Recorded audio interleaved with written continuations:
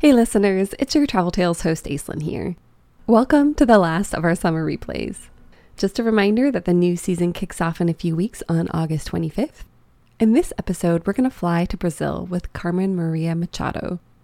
Carmen is the Philly-based author of 2 books. Her latest is the memoir In the Dream House, out now in paperback. She's also the author of the eerie graphic novel series, The Lolo Woods. And when we revealed that Rio was the destination for her Spin the Globe trip, it's a series where we send a writer someplace with only 24 hours notice, Carmen was a little anxious. Anxious about not speaking Portuguese, anxious about the city, basically anxious about the unknown. And we've all been there, right? How did Carmen overcome her trepidation? Well, it all started at the beach.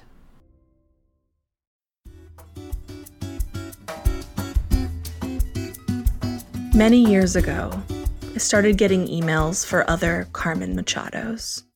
One in Chicago, another in Arizona, another in Florida. I've gotten a photo of a daffy, grinning pit bull in a Santa Claus hat and endless reminders to update gym memberships. I also get emails in Portuguese for an unclear number of Brazilian Carmen Machados. Sometimes those emails appear to be about real estate or finance. I say appear because, while my name is as Brazilian as they come, I'm not, and I don't speak Portuguese. So when I learned that I would be going to Rio in 2 days for Afar's Spin the Globe series, I did some Googling. I discovered that Brazil was in the middle of one of its worst yellow fever seasons. Anyone visiting needed to be vaccinated. I drove 2 hours into the next state to a travel clinic to get the yellow fever vaccine, and I read this fact out loud to myself more than once. Yellow fever can lead to organ failure. I printed out all of my documents in triplicate, hid them everywhere. I packed a travel guide, phrase book, a printout of my travel insurance. I sprayed my clothes with a special mosquito-repelling formula that had to dry outside overnight. I arrived at JFK 4 hours early, deeply embarrassed about my lack of chill. At the Rio airport, I sat for 2 hours, trying to reassure myself, making a very detailed list of how much a cab should cost, how to negotiate my fare, whether or not tipping was appropriate. You're not going to die, I thought. You might learn something new. My hand had a slight tremor. I pressed the pen down into the page as hard as I could. I am a Cancer, a fiercely loyal homebody, a lover of the water. And so upon reaching Rio, I went straight to the ocean. The cab dropped me off in front of a large seaside hotel, many speaking English, where I left my suitcase and wandered onto Ipanema Beach. At the water's edge, the movement of the ocean softened my whole body. A sign warned against swimming, but people did just that. The sea was cool, the greenish blue of a pre-dawn night sky.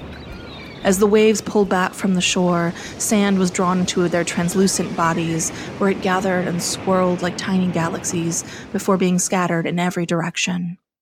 Over and over, these universes gathered and dispersed. I sat there until the afternoon waned and the shadows lengthened and the sunbathers began to thin out.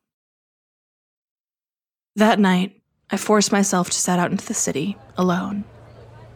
I decided on a churrascaria. I sat by myself and remembered the first time I'd ever gone to a restaurant on my own, in college, to a little cafe on the canal in Washington, D.C.'s Georgetown, where I ate oysters and looked out over the water. Here, smartly dressed waiters milled around with steaming swords of meat, and I sat there with my wine and a little card that I could turn over, green for more, red for no more. One man came over with a massive bottle slung in his arms. When I gestured toward it, he poured me a tiny amount in the bottom of a glass. I sipped it. It tasted odd, grassy, and medicinal. He poured me a whole glass. It was cachaça, a drink made of sugarcane.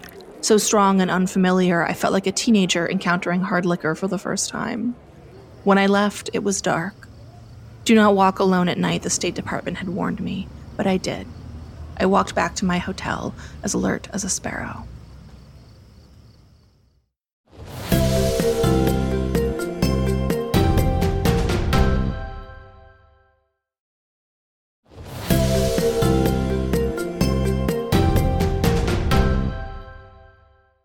few years back, when I traveled to Cuba to see my family, I found myself struggling with the little Spanish I knew. Here in Rio, the Spanish that had failed me in Cuba was, suddenly, flooding into my mouth. But of course, Spanish is not the language of Brazil. Portuguese is. Upon hearing my name, every Brazilian I met would let loose a flood of words I could not understand, though it felt vaguely familiar. Great, I thought, a new language in which I can be a failure. Stressed, I began to mash together Spanish and Portuguese. There is a name for this, someone told me later. Portuñol. I started with Portuguese and ended in Spanish, or started in Spanish and ended in Portuguese, or started in one and ended up in some language no one on earth spoke. On my second day in Rio, I went back to the beach for real, in my bathing suit. Even though the hotel was distinctly meant for tourists, the shores of Ipanema were crowded with locals. I loved how different it looked from an American beach. I loved the vendors and the fact that fat women were wearing string bikinis and that men were playing soccer and little naked babies were crawling all over the sand and brown pigeons were wandering around looking for scraps. It felt chaotic, friendly. When you looked down the length of the beach, Morro dos Irmãos, Two Brothers Mountain, rose out of the horizon like an ancient monster, like Godzilla. Against the water, I did what I wanted to do. I read and ate. A man came by carrying a cooler and a tiny stove and cooked a skewer of halloumi over the coals until it was browned. He rolled it in oregano and handed it to me, and it was salty and warm. My book grew damp and full of sand. Little drips of oil landed on its pages and revealed text on the opposite side of the paper. I ordered more grilled halloumi. Then a young coconut, which was hacked open with a machete in front of me. Then a frozen acai bowl topped with strawberries. Then empanadas. I realized I'd never been on a beach and felt full before. Armed with my phrasebook, I made halting small talk with everyone I met. A little Spanish, a little Portuguese, a little English, and something like understanding, while my heart hammered in my chest. I left the hotel on the water. I surprised myself when I did this, when I went up to the mountains to the neighborhood of Santa Teresa. I'd gotten so comfortable at the beach, and I'd come to know the roads into the city. I could traverse the neighborhood without looking at my map. I'd developed a sense for how the buildings came together, the signs in the storefront windows, the order of the trinket vendors near the sand. When I'm comfortable, it's hard to move me. I'm like an old hound in that way. And still, I left because I knew it was important to continue to move through my anxieties. You have to take the momentum where you can get it. I wouldn't die. I would learn something new. In Santa Teresa, the mist and heavy dampness wasn't burned away like it was on the coast. It felt like a San Francisco summer. The hotel was an old residence, a manor with many rooms and vintage statues and an air of burnished refinement, and a large gray cat that slept loose-boned on the furniture. From this elevation, I could see all of Rio, the moon shape of her, the other houses clustered into the mountainside like mushrooms, the drop into the valley, the glittering sweep of the city, and, at its edge, the white beach like salt on the rim of a glass. I walked the neighborhood, taking photos of the endless street art and eating meaty bowls of feijoada and sweet bites of bushi camaro and pulling myself up slick, steep cobblestone roads furry with moss. I fell a few times, landing on my butt after my sneakers gave way. And, though no one will ever call me fearless, when I had a chance to practice what I'd been learning, I decided I was ready. I took a deep breath and asked someone, in Portuguese, if I could pet their dog. They said yes, and I did.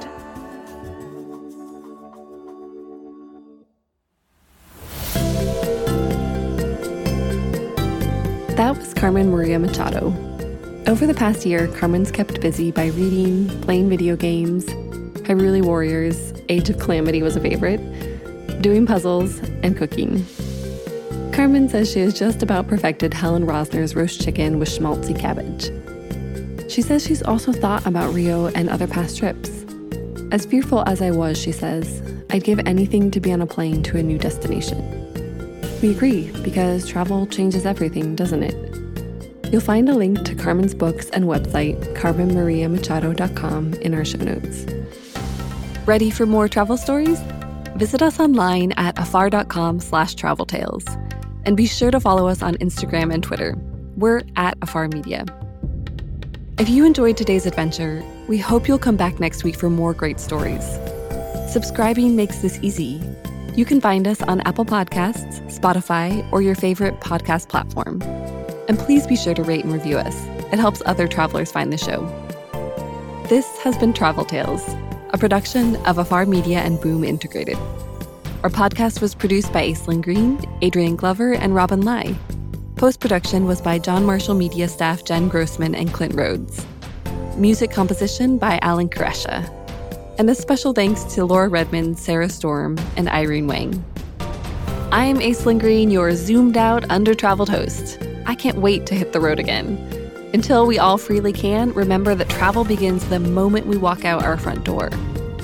Everyone has a travel tale. What's yours?